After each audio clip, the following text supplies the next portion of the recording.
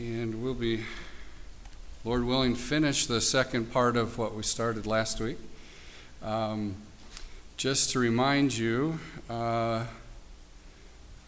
was explaining last week about a summer job I had to help kind of illustrate this idea of trials, and explained I worked in a foundry. So in this summer job, working in a foundry, we would melt metal and try to get the impurities out of that, melt it, and then they would pour this into different castings so that it would take shape so they can make parts that they could sell. But a part of the process in this was evaluating those parts. So we put them in a special die, and we would then look at them under a special light, and then in that special light, it would bring out the impurities in the metal. And so we could find the flaws and then address them. So just trying to picture here some examples of finding flaws in the metal. And the guy looking at them under the light would circle different pieces that would need to then be dug out and fixed so that they could get the part in the condition it needed to be. So these are different examples here of just people grinding out things on parts like they might do in a foundry. And then once they filled it back in and got the metal where it needed to be, and they inspected again and it was good enough, then they would send it to the sandblaster that would smooth the part out, get all the roughness or sharpness off of it, and smooth it out the way it needed to be so they could sell this. Now, the company would do all of this to the metal and to these parts because they wanted to sell a quality product. So they had to remove the flaws, and that was key to their business, was having a solid, reliable part that would be trustworthy to do its job. So by way of illustration, this is similar to the kinds of things God does in our lives through trials. God allows hardship and difficulty to come into our lives, but He's using that to expose the flaws in our lives, the problems in our lives, so that we can address that, so that we can confess those sins, those things that are wrong, recognize we have more need of Him than perhaps we've been realizing we need Him. So He, in using these hardships and difficulties, drives us to Himself. And what we've been talking about here in James chapter 1 and verses 2 through 11 is how we're to respond to this stuff that's going on in our lives that's hard and difficult. How are we to respond to it? James really in this passage, I think, gives us four main responses that we're supposed to have, all of which you could characterize by saying we're to respond to trials in faith. And then he gives four specific commands that we talked about, two of which last week. So we talked last week about how we respond to trials in faith, and the first example of how we respond to trials in faith is we respond with joy or rejoicing. Now, if you think about difficulty and hardship, and we're supposed to look at that and rejoice, that takes faith to respond that way, doesn't it? Because that's not a normal human response. We have difficulty, we want to run from it. We want to escape it. We want to get out of it. And yet God says we should respond to trials by faith. And that's because, though, we know by faith and the revelation that God gives us that He's accomplishing something good because He's in control of every detail of our lives. So we can rejoice not because we like pain, but we rejoice because of the outcome He's accomplishing. So we rejoice. Number one, we also learned last week that we're to respond to trials by submitting to them. If we know that God's accomplishing something good through this difficult and hard thing, we should submit to His will in that. We should yield ourselves. We should quit fighting to get out of it or escape or complain against Him in it, and instead recognize this is all a part of God's plan and yield ourselves to His will. Even though, humanly speaking, it wouldn't be what we would choose. So we submit to God in trials.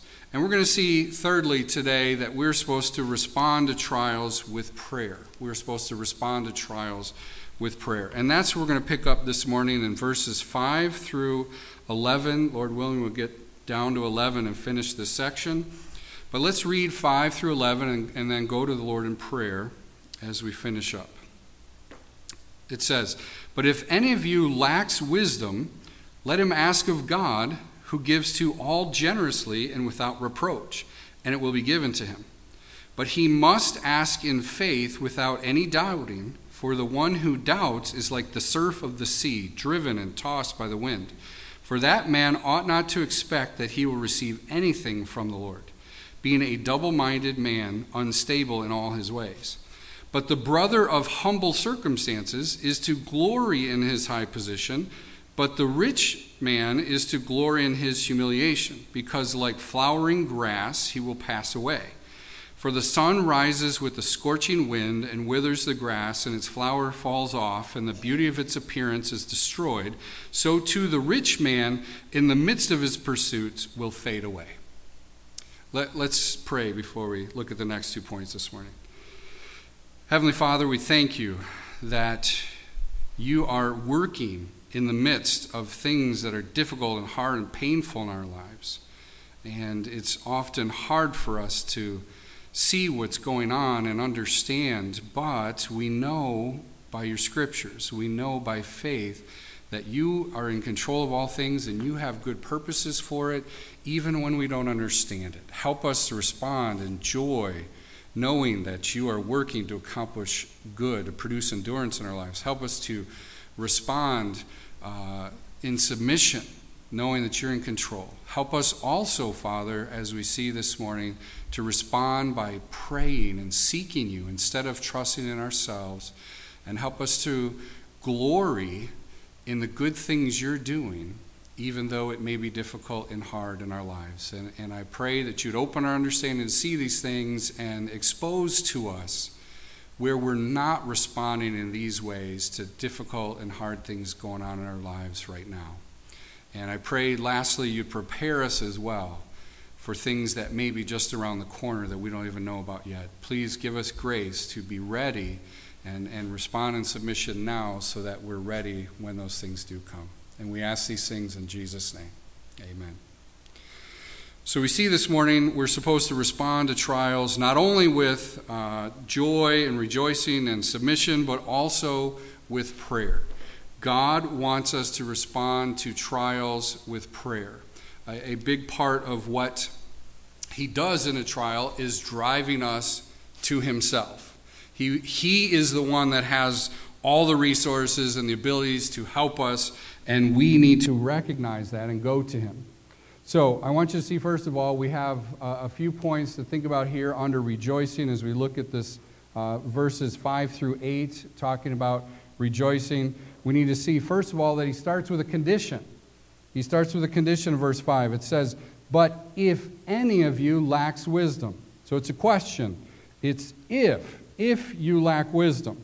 Now, it's interesting that this is the only specific need that James mentions in the section, is the need for wisdom. And he phrases it as a question using the word if. But if you look at verse 5, he's actually joining what he said in verse 4 together with verse 5, because he says the result of a trial is that God is producing spiritual maturity in your life so that you will lack nothing, so that you'll be fully mature. And he uses this phrase, lacking in nothing.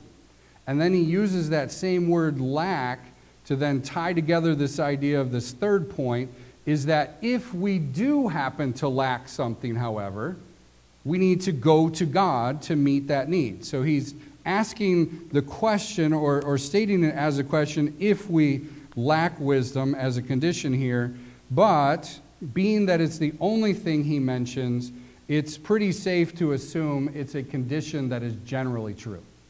When we go through hard things, when we're faced with difficulties, many times it's new things we've never dealt with before, and we don't always know how to respond or to deal with it. Now, we know in a general way we need to respond with joy. We need to respond in faith by submitting to it.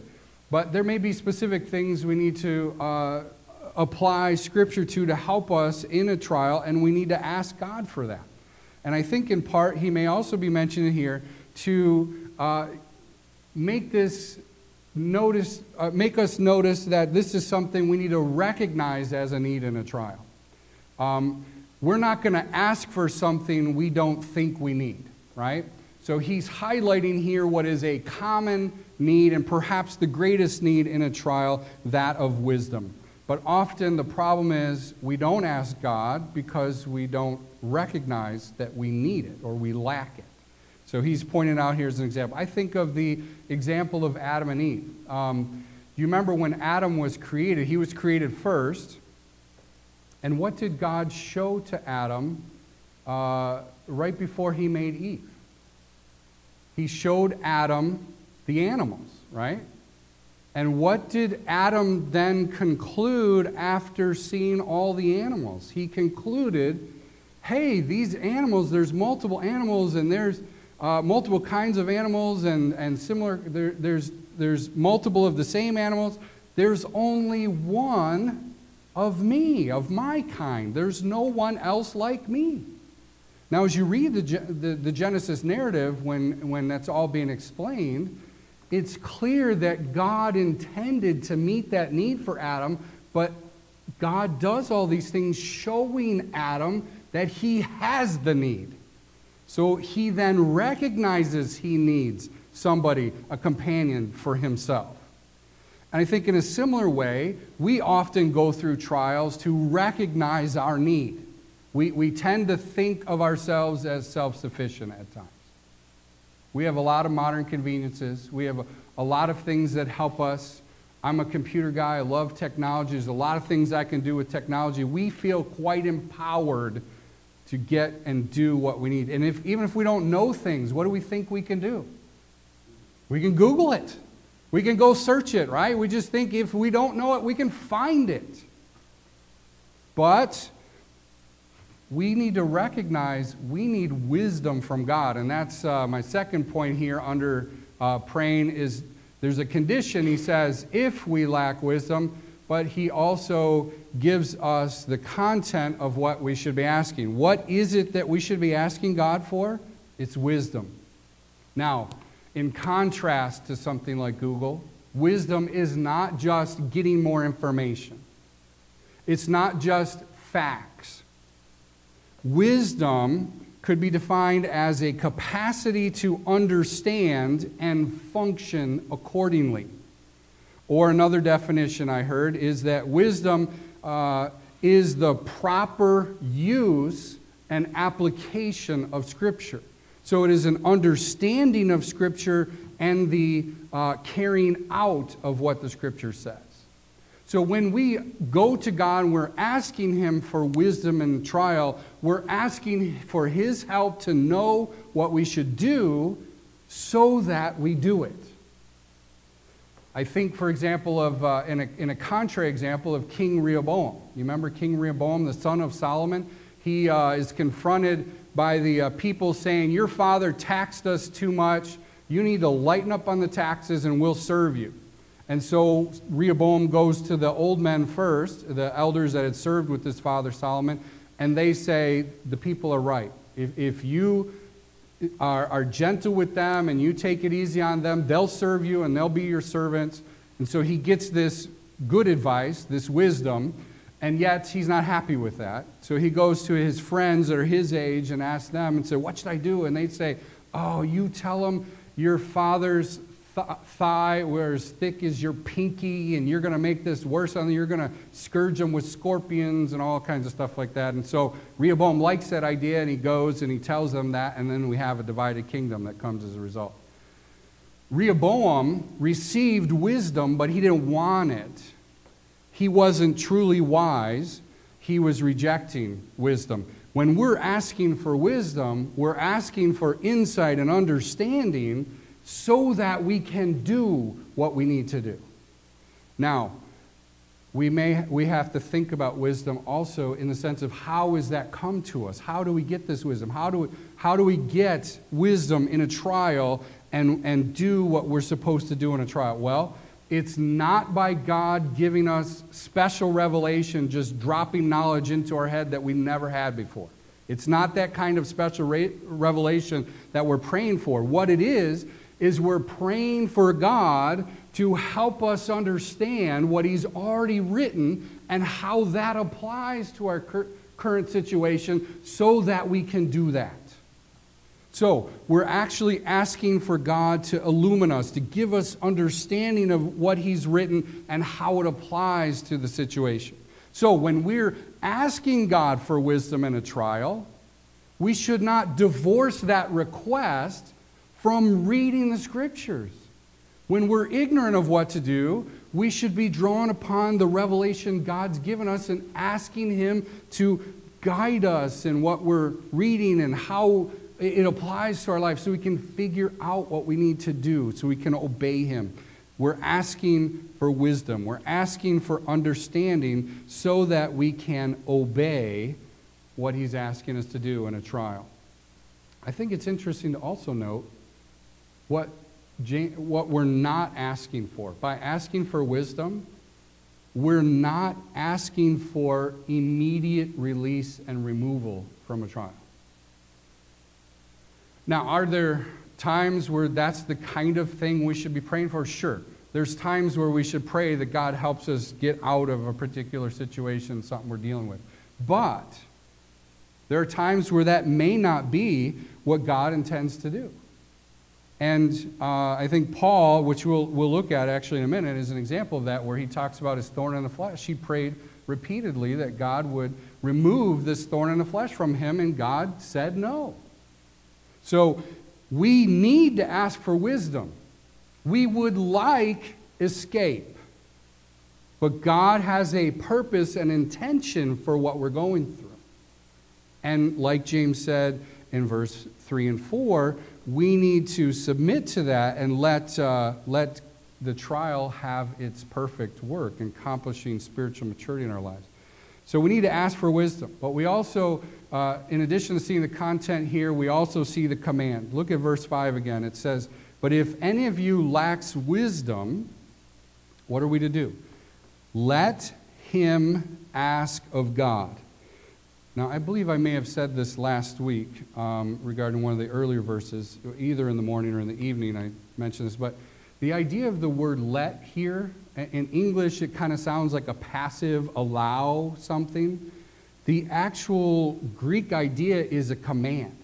It's a third-person command. See, our commands in English, we say, "You go do something." We have a harder time saying it in the third person. He needs to go do something. But that's what James is saying here. The person who lacks wisdom, let him ask of God. It's a command. Go to God. If you have a need in a trial, you need God's wisdom, you need to go to God. He's the source. He is the one that has all things. We need to request it from Him. It's all His. And the fact that we're asking also helps us remember it's a gift. God doesn't owe it to us. We need to be asking for wisdom. It's a gift. It's undeserved. It's unearned, and therefore special. But I believe the idea here of the ask is not just go and ask Him one time and you're done. The idea is you keep on asking. You continue to ask until you have what you need. And if we really recognize we need it, it only makes sense that we're going to keep asking until we get it. I think of Matthew 15. Hopefully this is a familiar example to you. There was a Syrophoenician woman. Do you remember? She came to Jesus, and she didn't even get to Jesus initially. She just reached the disciples, right? And she's asking, like others have had family members healed of various things, she's asking for a similar thing. She comes and she gets to the disciples, and basically they're trying to shoo her away. And finally it's like, come talk to this woman because she keeps bothering us. And the disciples want to send her away, but Jesus said he would listen to her and she could come and she can ask. So she asks that her daughter would be healed. And at first, there's not a response. He's not responding. Then she continues to ask, and he says, it's not right for me to give food to the dogs. I need to, basically he's saying, I've come to minister to the children of Israel, and you're a Gentile, you're an outsider. It's not right to give the bread that belongs to the children to the dogs. Now, when you think about what's being said there,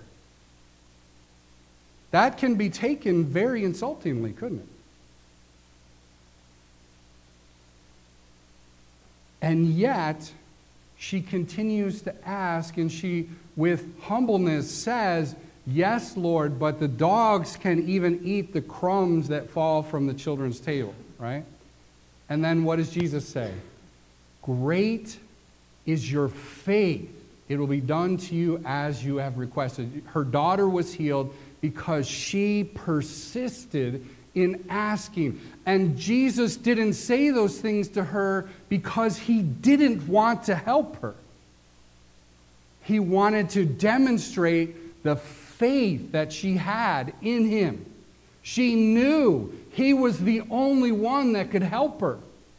She knew that he is good and that he would help her. So she continued to ask. She persisted in asking. And what a powerful example she was of how we should pray. If you're anything like me, we often stop because we're discouraged. We haven't seen the results yet. Now, this is not exactly the same thing as wisdom in a trial, but, for example, praying for unsaved family members. There's a lot of unsaved family members I've been praying for a long time and have not seen them come to Christ yet. In some cases, they're not even close to interested. That's discouraging at times. But we know we need to keep praying for those people. It's the right thing. God is interested in saving souls. God is interested in bringing people to repentance and faith, to glorify himself, glorify his Son. He's in that work. He's doing that work. But the delay, the lack of answer, many times feels like a discouragement. But as God works in trials, God works in lack of answers to prayer sometimes too, to produce endurance so that we persevere. God wants us to persevere in asking. Think about the unrighteous judge. It talks about the widow who was going to the unrighteous judge. She was asking for the judge to avenge her of her adversaries, and the judge didn't want to do it. But she kept coming. She kept bugging him. And finally he said, not because I care about this widow or this issue, I just want her to stop bugging me. So he then gives her what she's asking. Now, it's clear God isn't of that same attitude about our approaching. He wants us to approach. He wants us to help. But Jesus cites that as an example of being persistent in asking. We also, if we know we need wisdom, we know we need God's help in going through a trial, we keep asking even if we don't see it yet. We keep asking. We keep going to him. And it's a command. And it's one of the purposes in a trial is that he would draw us to himself. Now, another point we see here is that we should have confidence. We should have confidence in going to God. Notice he says here in verse 5, let him ask of God who gives to all generously without reproach, and it will be given him. There's an indication here that God will answer that prayer. And why can we be confident of that? We can be confident of it because he says God is generous. What do you know about God and his generosity? Think of some simple examples. The Bible tells us he brings the sun. He brings the rain on the good and the evil. He is kind and generous to all people in many different ways. He gives us life. He gives health. He gives food. He's generous even to those who aren't his children, even to those who are opposed to him. He is kind and gracious and long-suffering. He is good. But primarily we see, as Romans 8:32 tells us, he gave his son. And Paul uses this logic in Romans 8:32. If God gave his son for us, what greater, I'm rephrasing a little bit, but what greater thing could he give? That's the greatest he could have given. If he's given his son, everything else is much less significant than that. Surely he'll give us what we need. He gave his son. He is good, he is gracious, and he has plenty. He has plenty. There's no lack. We lack, but God doesn't. Not long ago, my wife and I were looking for a dresser, and we went on Craigslist, and we found somebody down in the Toledo, Ohio area that was selling a dresser. It looked like a really strong, sturdy dresser. And so we went down there, and we met a woman who had a warehouse, and she had dozens of dressers in that warehouse. She was selling them for $25. Now at the time, we just needed one dresser. So we got one dresser for $25, but she kept pushing us. She's like, do you need a second dresser? I've got a whole bunch. I got a whole bunch. You sure you can't use a second one? Do you know anyone who needs another one? And I remember, and we talked about it, we were thinking, this is a really solid dresser. We would love to have had another one because it's very solid. It's one of those dressers they use in the dorm rooms. In fact, that's where she got it. It was from a college dormitory nearby when they replaced furniture. And you can completely pull out all four drawers wide open. Not that kids would ever do that, but leave all four drawers open at the same time and it wouldn't fall over. It was very sturdy, very sturdy. We like it. We wish we could have had a second dresser, but we didn't have a need for one. And yet this woman had plenty and it was very inexpensive. Now she's doing it to make money, but I'm hoping you can see the connection there. God has everything we need, and he would love to give us much more than we're willing to ask for. What's the problem? James tells us in chapter 4, one of the problems is we don't ask. We need to ask. And maybe why we're not asking is because we don't recognize our need. We need to recognize in a trial we need God's wisdom, and we need to go to him. And we can be confident in going to him because he has plenty and he's good. He wants to help. It also says that he will not upbraid or reproach. Upbraid is the King James Version. It says he will not reproach us. As parents, we have to admit, we've had those moments where our kids have asked us for things, right? And we get irritated with them sometimes. We shouldn't. We should be gracious and patient. But sometimes we get irritated, don't we? Have you ever been that parent that you're asked repeatedly, you're not responding? Sometimes this happened in my household. Dad, nothing. Dad, nothing. Dad, nothing. Finally, Dad, what? Right? That's a reproach to somebody asking, right? That is a discouragement. Quit asking me things. You're bothering me, right? Sometimes as parents, maybe even as grandparents, we fall into that pattern. But God is never like that. God wants to hear from us. We should have no hesitation, no fear to go to him. He wants to hear from us. He does not reproach us. Hebrews 4:16 tells us to come boldly to the throne of grace in the time of need, that we'll have grace and mercy to meet our needs. We should go to God without hesitation, and then we can have confidence that he will give us. Why? Because he is good. He wants to give us what we need, and it is a need. So he's going to meet our needs. We can have confidence, therefore. But James does give here another condition. He does give another condition in saying that when we go to God and ask, we must do so without doubting. Look at verse 6. It says, but he must ask in faith without doubting. For the one who doubts is like the surf of the sea, driven and tossed by the wind. For that man ought not to expect that he will receive anything from the Lord, being a double-minded man, unstable in all his ways. So, if you were to look over at Hebrews chapter 11, which is just a page away, in my Bible at least, maybe 2 or 3 in yours, Hebrews 11:6 talks about the nature and how we are to approach God in prayer. And it says in Hebrews 11:6 that without faith it is impossible to please him, for he who comes to God must believe that he is, and that he is a rewarder of those who seek him.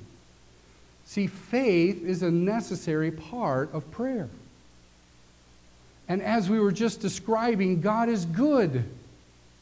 He's a loving Heavenly Father. He gives us what we need. Why would we doubt He'll give us what we need? Now, there are times when we pray and ask for things and God doesn't give it to us. But we also know from the rest of Scripture, if He doesn't, it's because we don't need it or it's not good for us. If we really need wisdom, He is going to give it to us. We need to be asking without fear, without hesitation. We need to not doubt or question Him if we don't get what we're asking. But our first response that we're covering this morning is that we're to respond to trials with prayer. We need to go to God. And we talked, just a quick review, we talked about rejoicing in trials. We talked about submitting to God in trials. We talked now about praying. I want to cover lastly, glorying in trials. Number 4, let's look at verses 9 through 11.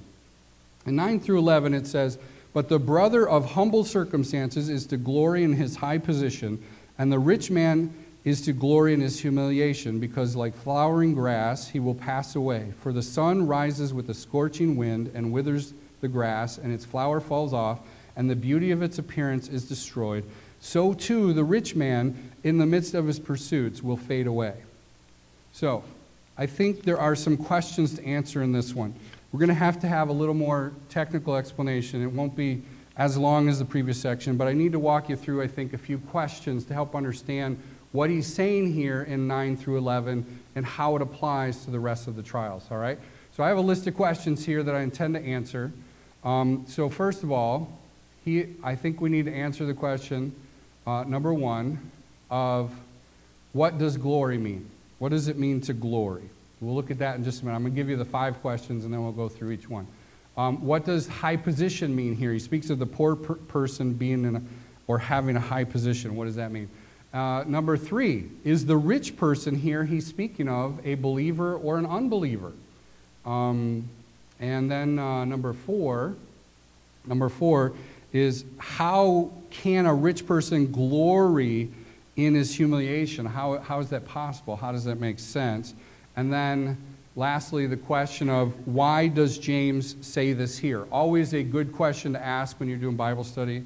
Why is it said here? You've got to understand, first of all, what they're saying, and then you ask, why here? Looking at the context, what makes sense? How does this fit? And how does that maybe help answer some of the questions about it maybe that are difficult to answer? So, the first one I would say glory. Glory means basically to brag or to boast or to take pride in. Or in some cases, it even may mean to rejoice in. So, when we think about Christian qualities, characteristics, we don't typically think of boasting as a good thing or being commanded to boast. And look with me at James chapter 4. James chapter 4, this same idea is used, 4:16, where James warns against boasting. He says in 4:16, "But as it is you boast in your arrogance, all such boasting is evil." Okay, so there are times where boasting is clearly a negative thing. And also you can see the same thing in Ephesians 2, that classic passage about you are saved by grace through faith and not of works. Why are you not saved by works? What does he say in that passage? So that no one can boast. All right, so you can't brag about earning salvation. So boasting in that context is negative. However, there are some contexts in which the idea of boasting is positive, and I'd suggest this is one of them. But we're also going to look at 2 Corinthians chapter 12. So look with me real quick at 2 Corinthians chapter 12. I trust this is a familiar, and I mentioned it earlier. I told you we're going to look at it, and here we are. So in chapter 12 of 2 Corinthians, Paul is talking about his response to not getting that thorn removed that he had prayed about. And he says in response to that trial and that difficulty he's dealing with, he says in verse 11, if I have to boast, same word, I will boast of what pertains to my weakness. All right, so Paul is talking about boasting in his weakness. He goes on in chapter 12 and saying boasting is necessary and not profitable. He's talking about if he has visions, and that's not a good boasting. But then he goes on and says, verse 6, he talks about, I do not wish to boast, I will not be foolish, speaking the truth, but I refrain from this. So he doesn't want to boast about verse 5. I will not boast except in regard to my weakness. And I believe that's the idea here. The idea here in James is that he's talking about the rich person boasting in their weakness, not trusting in their material riches. So, glorying here refers to boasting, or you could say rejoicing in a truth. And that truth we're going to explain a little bit more here. But it says the poor person is to rejoice or boast in his high position. What does that mean? Well, I think there's a few choices. It could mean that he is to boast in the fact that he's in Christ, and in Christ he has all riches and things. Or it could refer to a future state where all believers are going to be glorified, and so he should rejoice in the greatness of that glorification that is to come. But again, the context is that of trials. And I think that helps us understand it's not just a state of being in Christ that he's talking about here, but I believe it is in trials the poor man can boast because social and economically he doesn't have anything. But because of his relationship with God, he has access to everything he needs. And therefore, in a sense, he's elevated in trials because God helps him. He has everything he needs in Christ. And therefore, in a trial, he can rejoice because he is, in that sense, elevated. God helps him. God meets the needs for him and gives him everything he needs. Number 3, we ask the question, who is the rich person, a believer or not? And if you're not real familiar with the book of James, you may not understand why that's a question. I would say, first of all, initial read of the passage suggests it's a question. The rich man's going to be humiliated? How is that a good thing? Why would that be happening to a believer if it's a believer? If you look at James chapter 2, he uses the rich to speak negatively. He says in 6 of chapter 2, he says, but you have dishonored the poor man. Is it not the rich who oppress you and personally drag you into court? So he's kind of got a categorical statement there that it's rich people that are evil and persecute the poor believers, right? And if you look at chapter 5 of James, it's even worse. It's even a greater condemnation here. He says, come now, you rich, weep and howl for your miseries which are coming upon you. Your riches have rotted, and your garments have become moth-eaten. Your gold and your silver have rusted, and their rust will be a witness against you and consume your flesh like fire. So it sounds like James is describing rich people in a very negative way here, doesn't it? But I would suggest to you there's some other evidence that we can use to suggest that this actually is a reference to a rich believer. Now, it's a little bit of English, so I have to do an English lesson real quick. I think I'll make it simple for you, all right? The word here is ellipsis. Are you familiar with ellipsis? The word ellipsis refers to, many times in writing, you'll see ... 3 dots in a row. That's an ellipsis. And the ... means I've left something off, right? I haven't said everything, I've left something out. Sometimes what happens is in a quote, you want to quote part of it and not all of it, so you use the ellipsis ... to leave out the part that's not relevant to what you're saying. But there's another use of ellipsis, which is just not putting the words in the sentence, but yet communicating the idea. So, let me give you an example here of an ellipsis. So, the sentence here, I'm starting off with, I went to the mall on Monday, and she went on Sunday. Do you see the ellipsis there? Do you see what was left out of the second part of the sentence? It's, I went to the mall on Monday. If you were to put the full thought of what's being said there, what I'm saying is, and she went to the mall on Sunday, all right? But I left out the phrase to the mall because you clearly understand that from the context. It's obvious that's what was being said, all right? So let's walk through that with James. So in this passage, 1:9 through 10, this is what I believe James is doing here. In 9 through 10, James starts off by saying, the brother of humble circumstances, or the poor man, is to glory in his high position, as we already explained. Then he goes on and he says, and the rich in his humiliation. The problem is our English translation actually supplies some words that aren't in the Greek. So you can see part of this in verse 10. If you look, this is what the translators do often when they supply something. You notice that the rich man is to glory, is italicized, right? What that means is it wasn't in the Greek. They supplied it to give understanding of what's being said here. And many times, most times, that's very good and very helpful and accurate. And in this case, that's accurate. He is speaking of the rich man glorying as well. The problem in this particular case is the word man. Man isn't italicized, but it's not in the Greek. So when you read verse 10, it actually says in the Greek, the rich is to glory in, the rich in his humiliation. That's all that's there in the Greek. They've supplied the word man. Unfortunately, they didn't italicize it.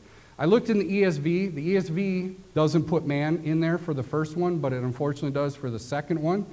NIV actually leaves man out in both cases, but that's not a recommendation on the NIV per se. But I'm just saying, translations, if you read different ones, will expose that to you. In this case, man is supplied here, but it shouldn't be because it's not in the Greek, all right? So if you follow the logic, he's saying the brother of humble circumstances is to glory in his high position and the rich in his humiliation. So I believe the right logic then of what James is saying is to say the rich brother is to glory in his humiliation. So a lot of explanation. Hopefully you follow that and it makes sense. But I think it's clear he's speaking in this case of a believer. And he's saying the believer who has lots of means should rejoice or glory in his humiliation. Now, what does that mean? So that's our fourth question. What does it mean that he should rejoice in his humiliation? So this is a familiar concept, and so I'll go quickly with this one. But the idea is that he's being made low. Humiliation means he's being made low. And the illustration that James gives is of the grass. We're familiar. Jesus used a similar idea. He spoke of Solomon in all his glory wasn't arrayed like the grass, but the grass is here today, gone tomorrow, right? God takes care of the grass and makes it beautiful, but it's temporary. And the idea is similar here of the rich man. The rich man and his material possessions are temporary. And the rich man needs to recognize his material goods aren't going to necessarily help him in a trial. But God can and does. He needs to rely upon God in a trial, not his material means. And so going through a trial and recognizing that his riches won't let him escape is helpful and good, and he can rejoice in learning that lesson. So along that lines, I have I was just illustrating grass. We know it can go. He also talks about the old man fading away, becoming old and fading away in his ways. So ultimately, all of us are getting older and will eventually die. And instead of cause for concern, we just recognize this is how things are, and it just causes us to value eternity and God and the good gifts that He gives us above the temporary things, because they're going to fade away. I have this quote. It's kind of long, but I like from a professor of mine explaining this concept of the rich person going through trials. So when a trial comes upon a rich believer, he is humbled to learn that his material wealth is not of true lasting value, and perhaps more importantly, cannot deliver him from his trial. In learning that lesson, he also learns that only God and what He supplies is of lasting value and can deliver him. He can rejoice in learning the transitionary nature or temporary nature of material wealth and the absolute value of God's promises and provisions. The rich, like all men, face transitory life and judgment, and their wealth is of no value in sparing them from death and is of no advantage in the judgment they face. The sooner the rich brother learns that lesson, the better off he is. So that's how a rich believer can rejoice or glory in a trial, is a reminder that his material things do not help him, and ultimately he needs to trust God. So why does James mention this here? I think there's a real simple explanation. Money is often one of the things about which we experience trials. It is a frequent thing of our trials. We have we had something in our home. We're trying to move. We're trying to move and sell our old house. And guess what happened in our old house? An accident. Somebody was playing outside and a ball got hit and broke a window in our house. That was a trial about money for me. I respond in frustration when I have to pay things that I didn't expect to have to pay, even if the money's there sometimes, right? Money is often a thing we experience trials about. And it's not just the rich, and it's not just the poor, it's everyone, right? And probably most of us say we're somewhere in the middle. We probably wouldn't classify ourselves as either one. But we all experience trials about money. And James here is reminding us that it's important that we have the right view about our temporary goods. They are temporary, and God is ultimately the one that helps us. So, in conclusion, how do we respond to trials? Very simply, we respond to trials by rejoicing, because God is at work in them, accomplishing good. Therefore, we rejoice, even though it's painful and difficult. We also submit, because we know God is working endurance in our lives, and we want Him to accomplish what He's trying to accomplish in our lives. We submit to it. We also pray. Trials should drive us to God. He is eager and willing and capable of helping. We need to be asking Him and to keep on asking Him for help in the trial. And we should also glory. This life and the goods that we have in it are temporary. We rejoice at the reminders of that God is the one that ultimately will provide everything we need. There was a big lottery recent, right? You may not want to admit you know that, but and certainly don't tell me if you played. But there was a big lottery, right? Big Powerball winner. I saw on one of the stations. I thought it was somewhere around $700 million or something like that.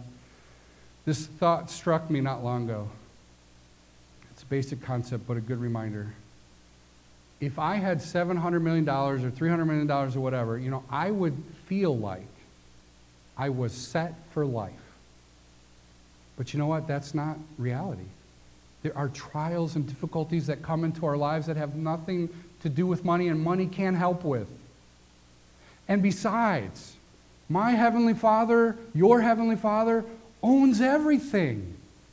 And He can give you exactly what you need. You don't need $700 million. He can meet our needs. We need to rejoice. We need to submit. We need to pray. And we need to glory in God's reminding us of these things. Let's pray. Heavenly Father, thank you. Thank you for the patience of your people and a long message. I pray that you would help all of us, though, to be encouraged to go to you. Father, I know you know in my own life and my thinking that I can do it. Help us to remember we need you. We don't know. We need wisdom. We need you to unlock what you've written so we understand it and we can apply it and live it. Help us to do that. Help us also to remember these goods, these things that you give us in this life are temporary. They're going to go away, but you are not. And the good things that you give us are eternal.